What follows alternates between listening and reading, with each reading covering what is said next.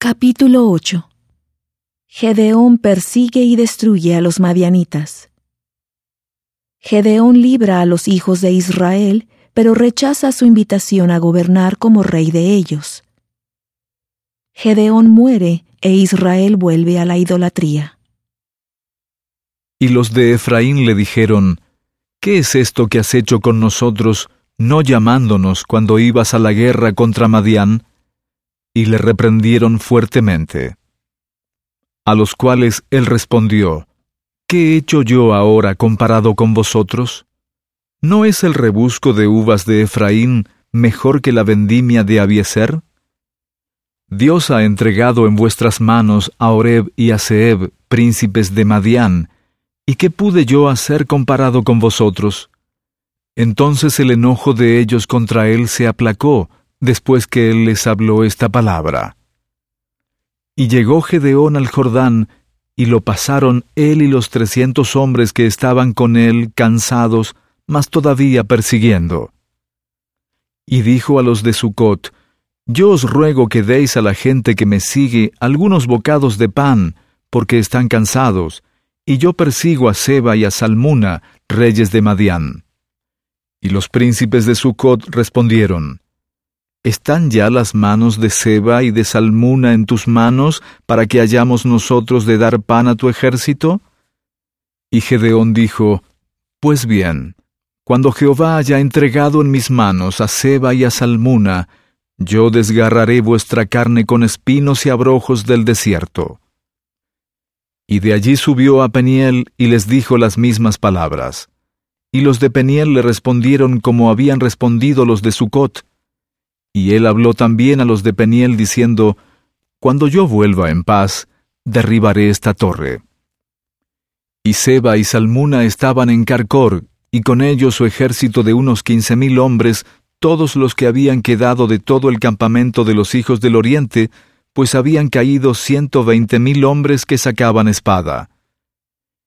Y subió Gedeón por el camino de los que habitaban en tiendas, al oriente de Nova y de Jogbea, y atacó el campamento porque éste estaba confiado. Y huyendo Seba y Salmuna, él los persiguió, y capturó a los 2 reyes de Madián, Seba y Salmuna, y aterrorizó a todo el campamento. Y Gedeón, hijo de Joás, volvió de la batalla antes que el sol subiese, y capturó a un joven de los hombres de Sucot, y lo interrogó.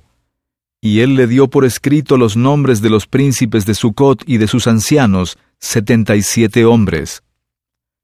Y fue a los hombres de Sucot y les dijo: He aquí a Seba y a Salmuna, acerca de los cuales os burlasteis de mí, diciendo: ¿Están ya las manos de Seba y de Salmuna en tus manos, para que demos nosotros pan a tus hombres cansados? Y tomó a los ancianos de la ciudad, y espinos y abrojos del desierto, y castigó con ellos a los de Sucot. Asimismo derribó la torre de Peniel, y mató a los de la ciudad. Luego dijo a Seba y a Salmuna: ¿Cómo eran los hombres que matasteis en Tabor? Y ellos respondieron: Como tú. Así eran ellos. Cada uno parecía hijo de rey. Y él dijo: Mis hermanos eran, hijos de mi madre. Vive Jehová, que si les hubierais conservado la vida, yo no os mataría. Y dijo a Jeter su primogénito: Levántate y mátalos. Pero el joven no desenvainó su espada, porque tenía temor, pues aún era un muchacho. Entonces dijeron Seba y Salmuna: Levántate y mátanos tú, porque como es el hombre, así es su valentía. Y Gedeón se levantó y mató a Seba y a Salmuna, y tomó los adornos de lunetas que sus camellos traían al cuello. Y los israelitas dijeron a Gedeón: Sé nuestro señor tú y tu hijo y tu nieto, porque nos has librado de manos de Madián. Y Gedeón respondió: Yo no os gobernaré a vosotros, ni tampoco os gobernará mi hijo. Jehová os gobernará. Y les dijo Gedeón: Deseo haceros una petición, que cada uno me dé los zarcillos de su botín, pues traían zarcillos de oro, porque eran ismaelitas. Y ellos respondieron: De buena gana los daremos. y tendieron un manto, y cada uno de ellos echó allí los zarcillos de su botín. Y fue el peso de los zarcillos de oro que él pidió 1,700 siclos de oro, sin contar las planchas, ni los joyeles, ni los vestidos de púrpura que traían los reyes de Madián, y sin contar los collares que traían sus camellos al cuello. Y Gedeón hizo con eso un ephod, el cual hizo guardar en su ciudad de Ofra. Y todo Israel se prostituyó tras ese ephod en aquel lugar, y fue tropiezo para Gedeón y para su casa.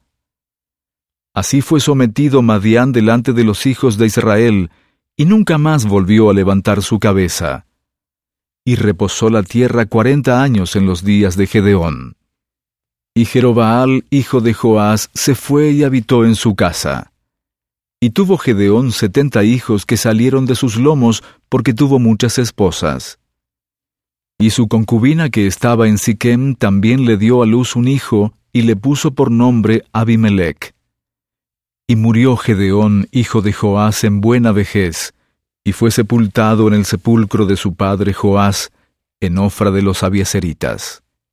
Y aconteció que cuando murió Gedeón, los hijos de Israel volvieron a prostituirse en pos de los Baales, e hicieron a Baal Berit su dios. Y no se acordaron los hijos de Israel de Jehová su Dios, que los había librado de todos sus enemigos de alrededor, ni mostraron bondad a la casa de Jerobaal, es decir, Gedeón, conforme a todo el bien que él había hecho a Israel.